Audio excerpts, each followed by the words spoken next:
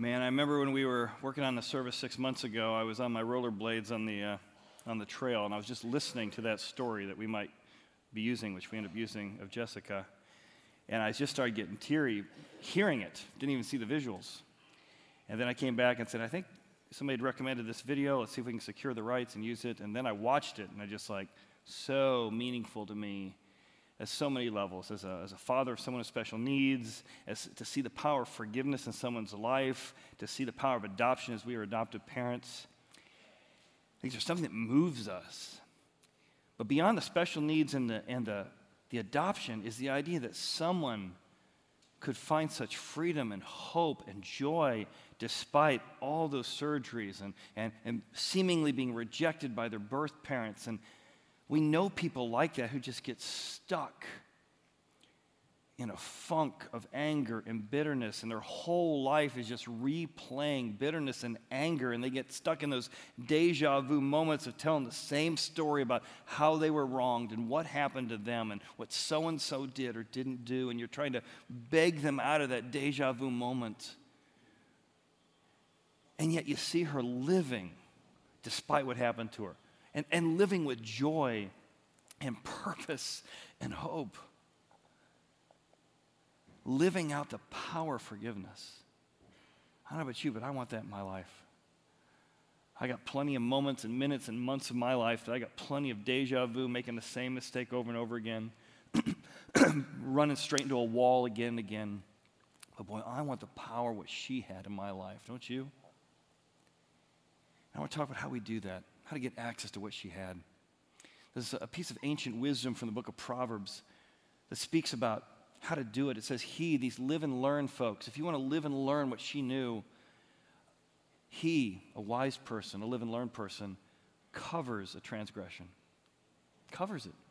Because you seek love in yourself and for other people. You don't want to walk through life chained down by bitterness. So you cover the transgression to seek love.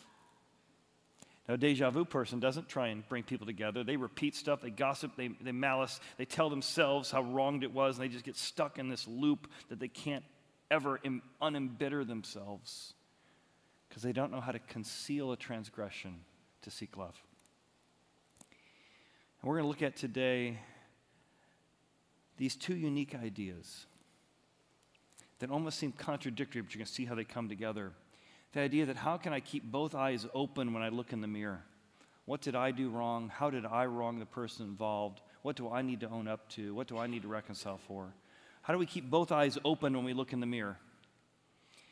Yet how do we also cover one eye when we bring people together? There's no such thing as forgive and forget. You always see what happened to you. In fact, you can't forgive unless you know what happened. But you see what happened with one eye, but you're willing to cover it. You're willing to forgive it.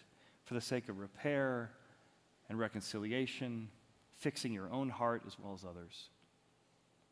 Now, it's a lot easier to do the opposite. I keep both eyes open toward other people's faults, what other people did wrong. And when I look at my own self, I'm like, well, no, I think I was justified here. I think I was fine. It's very hard to create an environment in your own heart to open your eyes to what you've done wrong, but also be willing to see what wounds have been put in you and say, I'm willing to cover one eye to bring myself and others together, as you saw in Jessica's story. So I'll give you 3 reasons why we can do that, how we can do that. The first reason why we need to keep both eyes open and yet be willing to cover one for others is that it brings repair to others but restoration to myself. See, when we keep one eye closed, when we cover that one eye for other people, it lets us repair relationships. I saw what you did, but I'm willing to cover it. For the sake of our relationship, for the sake of our marriage, for the sake of our friendship, for the sake of my own personal freedom, God, I want to repair. And also, keeping both eyes open to myself, seeing my own mistakes, seeing my own blind spots, it brings restoration to me because I can grow and I can learn. Here's how ancient wisdom says it. It's really interesting because it takes these two ideas. It uses the same word in 2 different ways in the Proverbs. It says a live and learn person is someone who covers. And the word is to cover over, like someone who's naked and you clothe them.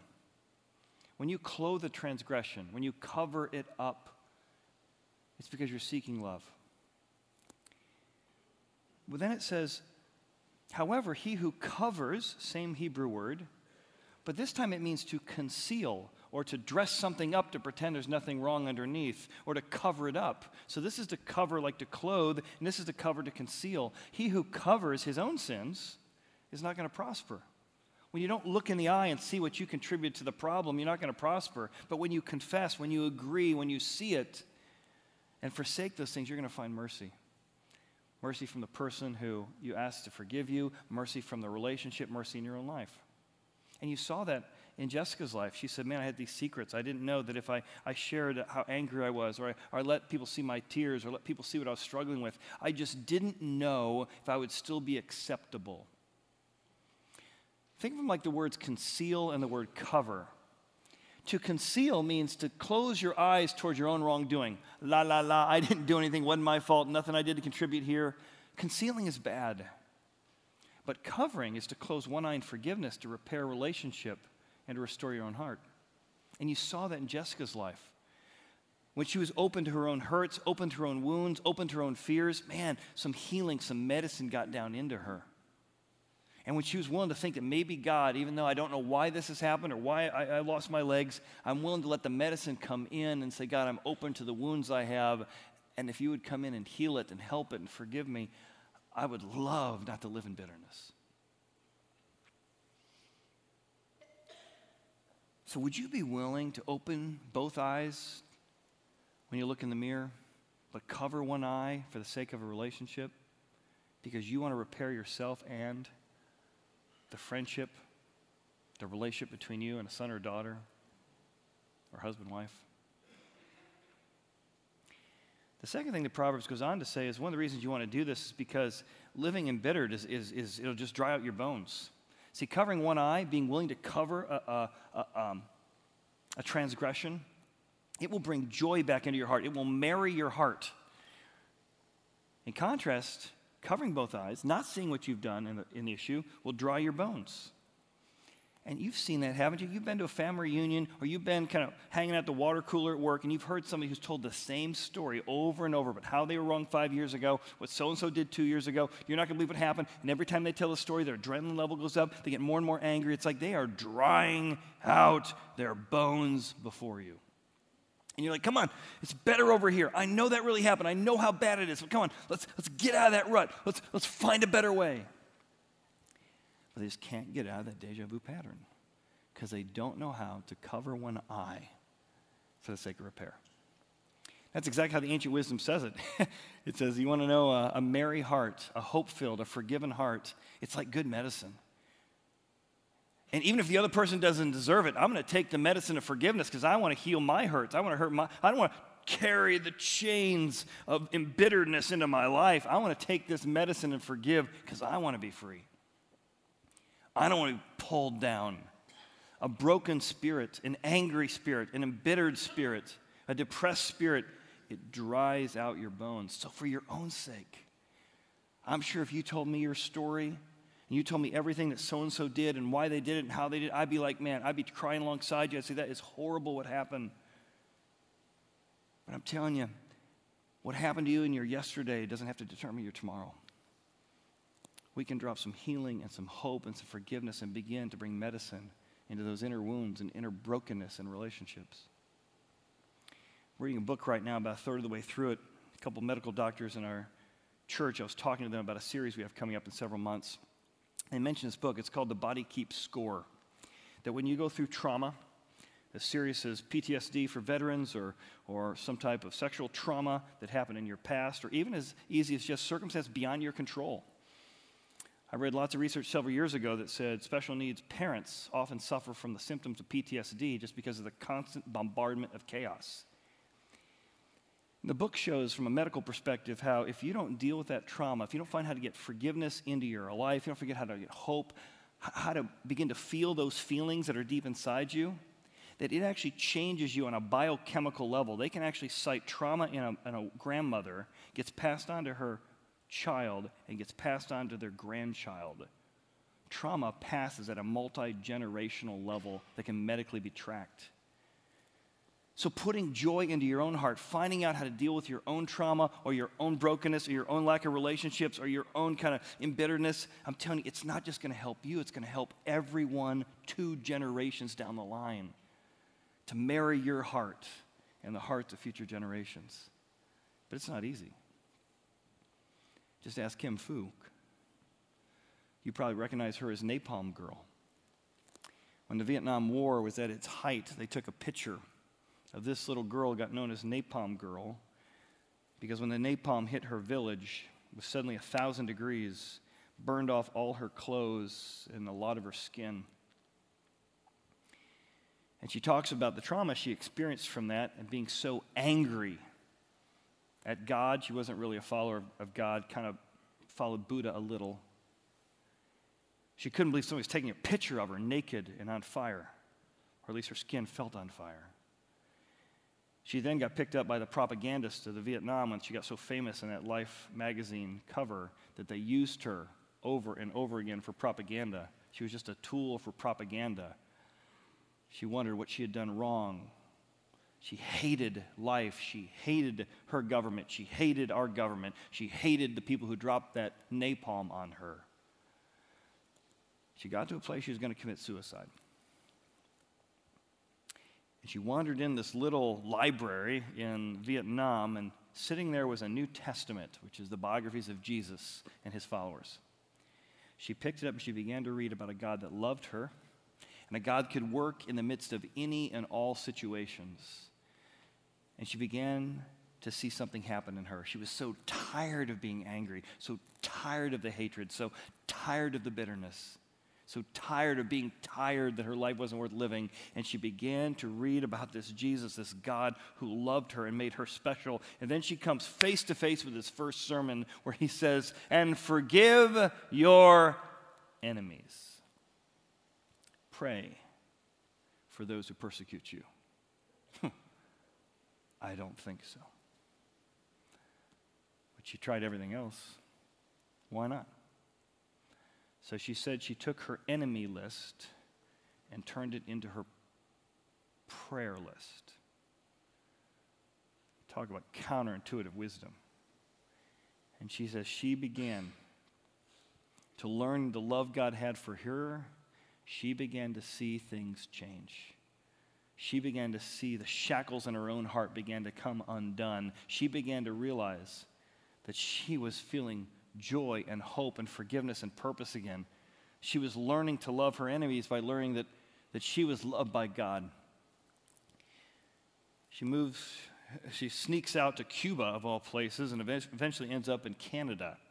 When she gets to Canada, she was invited in 1990s, I think it was 95, to come to a gathering of Vietnam vets. They were gathered together to honor their service, to honor their commitment, to honor the way in which they served our country. And she was invited to come, and she was there at the front, and this commander walked up, eyes down.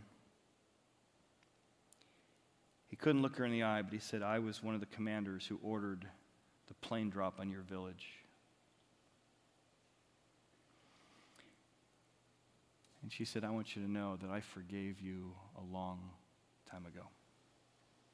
He couldn't look up. He said, he finally said, "Look in my eyes." He goes, "I have carried the burden of this my entire life, 24/7. You just don't know how much shame I have, and I beg you for your forgiveness." And she pulled him aside. And she said, "I can forgive you because I have a God who's forgiven me."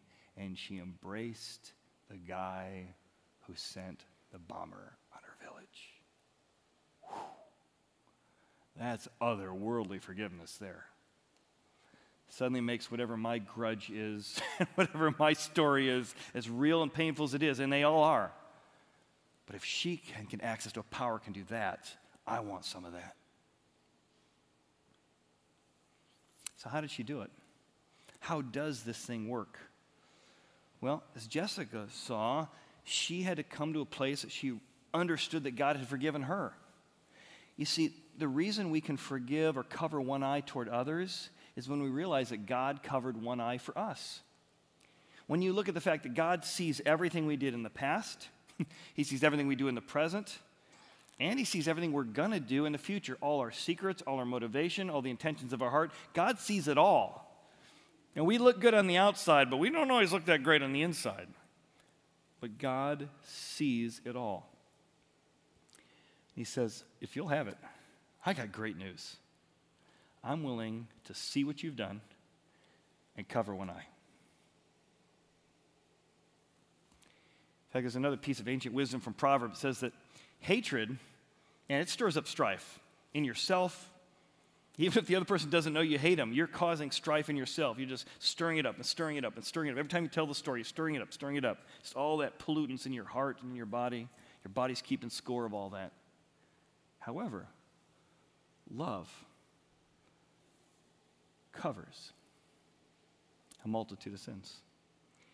And there is no greater love than the God of the universe who would come to earth, and he would allow himself to have railroad spikes pounded into his arms and into his feet, tortured by the torture devices of the time in Rome. And in the middle of all that, what comes out of this guy? What comes out of Jesus on the cross? Lots of people have been crucified before. Romans have seen thousands, tens of thousands of people crucified. But in the middle of this crucifixion, what comes out of him is, Father, forgive them.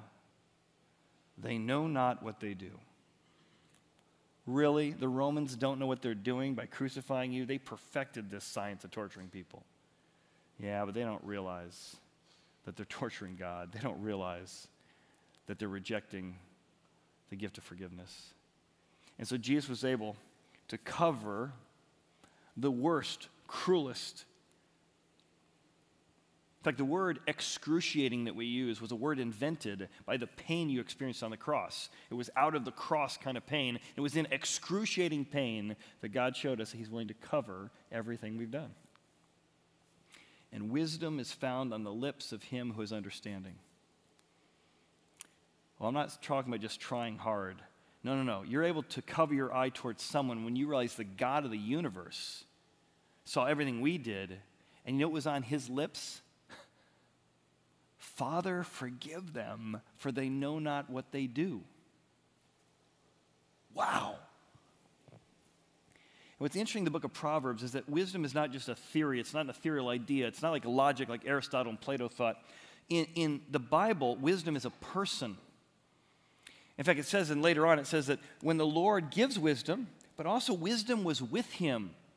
The Lord by wisdom founded the earth. By understanding, he established the heaven. Wisdom calls aloud outside, I will pour out my spirit. That wisdom is a spirit. And more than that, Jesus shows up in the New Testament and says, you want wisdom? You want truth? I am wisdom. I am the way, the truth, and the life. That's either the most arrogant thing you've ever heard in your life, like me saying, I am logic. I am mathematics. I am philosophy. You'd be like, woohoo. But Jesus is saying, you don't just want wisdom in general. I am the very source of wisdom that can teach you that when I cover for you, you can cover for others. That's why this message is so life-changing. That's why it transformed Jessica's life, can transform your life, and it's transformed lives of people who come to our church. When you realize God has covered one eye for you, then you're able to go and cover one eye for others. But it's not easy. It's not easy to learn to walk in forgiveness. I mean, Jessica literally had to learn to walk. She was rejected because she couldn't walk, and her parents couldn't take care of her. So these stories are dramatic stories you've heard today, but they're just as hard for us to say, how am I going to learn to walk in forgiveness? How do I open my eyes that maybe it wasn't everything they did wrong, maybe I did something wrong? Or maybe it's a situation you truly didn't do anything wrong.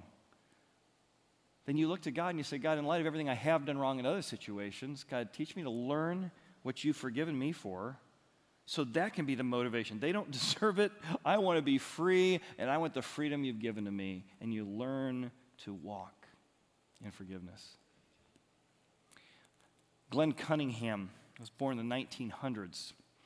And in 1916, there was a tragic fire he and his brother In the middle of this fire, when he awoke, his legs had been burned, and so much so there was hardly any circulation, and he would suddenly not be able to walk again. He looked to his mom and dad. They were farmers, well diggers actually, in Kansas City. And he said, "What happened to Floyd, my brother?" He said, "Well, when the explosion went off on the farm, we burned your legs, but we lost your brother." He had no feeling anymore in those areas that were burned. The kids later would call him Scar Legs, with the cruelty that only kids know. His mom began to every day massage his legs, try and massage feeling back into them. Every once in a while, he would feel a pain. He took pain as a good sign that there was still some nerves working. And again, Mom would massage those legs, but he couldn't walk. He would try and step up out of his chair, and he'd collapse. He couldn't even feel the floor. But he was committed to try to learn how to walk in this new life. It's a lot like forgiveness. You just feel like parts of you have gone dead. There's no feeling, there's no circulation anymore because of what happened and how it happened. So part of the process of learning to walk into forgiveness is working back in. What if God really did forgive me? What if it really is true that everything I've ever done could be forgiven? What if I begin to push life back into those extremities in my life, those hearts and wounds in my life? Well, Glenn, he's outside at the picket fence they had out on the farm, and even as a small child, he's 8, 9 years old, he would pull himself up on the fence and just crawl along the fence, trying to push life back into those little legs as he learned how to walk and push life back into those. And sure enough, one day he called out to his dad, "I can feel the ground again. Feel the ground! Oh my goodness!" He kept pulling himself along that fence line, and pretty soon he learned how to walk again. And as he learned how to walk again, he couldn't hide his limp. But he found out that as he went from walking to running, his limp wasn't quite as noticeable. So he began to run. This kid who was never going to walk on good old Scar Legs is now a runner because he learned how to walk. His parents talked about a Jesus in their life, a God in their life who had a plan for his life and could work in the midst of the most difficult and challenging of circumstances. And Glenn, at age 12, he starts running and winning races. And he doesn't look the same when he's running because people can't see his limp, and so he goes on to win state. He goes on to win nationals. He goes on to the Olympics. And in 1936, Glenn Cunningham, the man who had his legs burned, who learned and retaught himself to walk, would run the fastest mile at 4 minutes and 4 seconds in human history. And he would say, his faith in Jesus and pushing life back into places that life and scars had taken over was the secret to how God and Jesus worked through his story. He had to learn how to walk. And maybe you have got some scars, and you see yourself and tell people that story that you're old Scar Legs because of what somebody did to you. But Glenn Cunningham isn't known as Scar Legs anymore. He's known as the Iron Man of Kansas because of what he was able to do and what God did through him, the fastest man on earth in 1936. So I want to go back to Jessica's story one more time. We give you just a couple minutes of her describing her life after meeting her mom and how she learned to walk it out. Let's watch. Coming home after Russia, it definitely, it was a heart change, but it also opened up a lot of other questions, and questions that I had to really come to terms and talk to God about, questions that I thought I already had answered. And I realized that it's okay to have those questions. It's okay to talk to God about it. Since accepting Christ as my Savior, I don't have to just go to God and have it all together. He knows that I don't have it all together. And I think it's something I still fight. I still fight that feeling of being in control. And I am constantly reminded every day that I need to give it to God. Every day when I put on these 2 prosthetic legs that are heavy, and they still hurt me. My legs still cause me pain. And I think it's honestly this really cool, beautiful reminder that I can't do it on my own. As determined as I am, I just can't.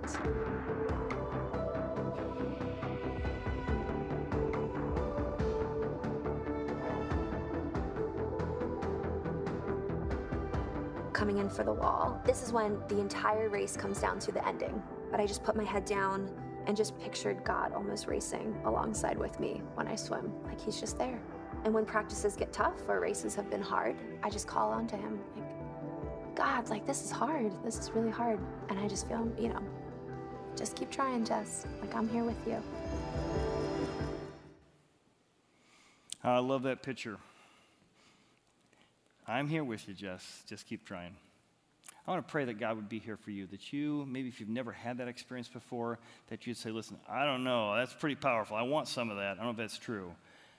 But just to say that to God, God, I got questions, I got doubts, I don't have it all together, haven't got it all figured out. But God, I want a little piece of what you have, that God would teach you to walk in forgiveness. Let's pray. Father, I confess how easy it is for me to hurt others and not see it. How easy it is for me to cover my eyes toward my own wrongdoing. Maybe you want to say the same thing to God. Say, God, forgive me for my blindness, for concealing my own intentions. God, I invite you to forgive me, past, present, and future. I invite the wisdom of your forgiveness into my heart. Now, God, teach me to walk out that forgiveness with others. When it's painful, when it's difficult, because I want to be free. And Father, we ask for each person who prayed here today, those who have wounds that were not caused by them, they were caused by someone else, Father, that you would deposit medicine into that person, God, that the medicine of your love and your grace and your hope, that they are not determined by what happened to them or by what they have done, but Father, they can be determined by how you see them, fully and finally forgiven. Thank you for this time this morning to wrestle through these challenging things. In Jesus' name, amen. Amen. Well, if you'd like to kind of process through some of the wisdom that we've had together, we got 3 groups that you can do that with. One of them is going to be following along with some of the material we've talked about in the series called Live and Learn, Group for Men. Let's look into some of these passages and wisdom, apply it to our lives. Number 2, just generically, I want to have purpose in my life. We got a series called The Purpose-Driven Life you can sign up for. We'd love to have you in a group, meeting other people, wrestling with some just fun facts, some tough facts, some challenging teaching. And then lastly, a group of women are going to go through the life of Jesus in a series called Seamless, and how the Bible seamlessly all fits together. We'd love to be part of that. Thanks for being here. We'd love to put a name with a face. 3rd door on your left is the hearth room. We'd love to say hi. Thanks for being here today.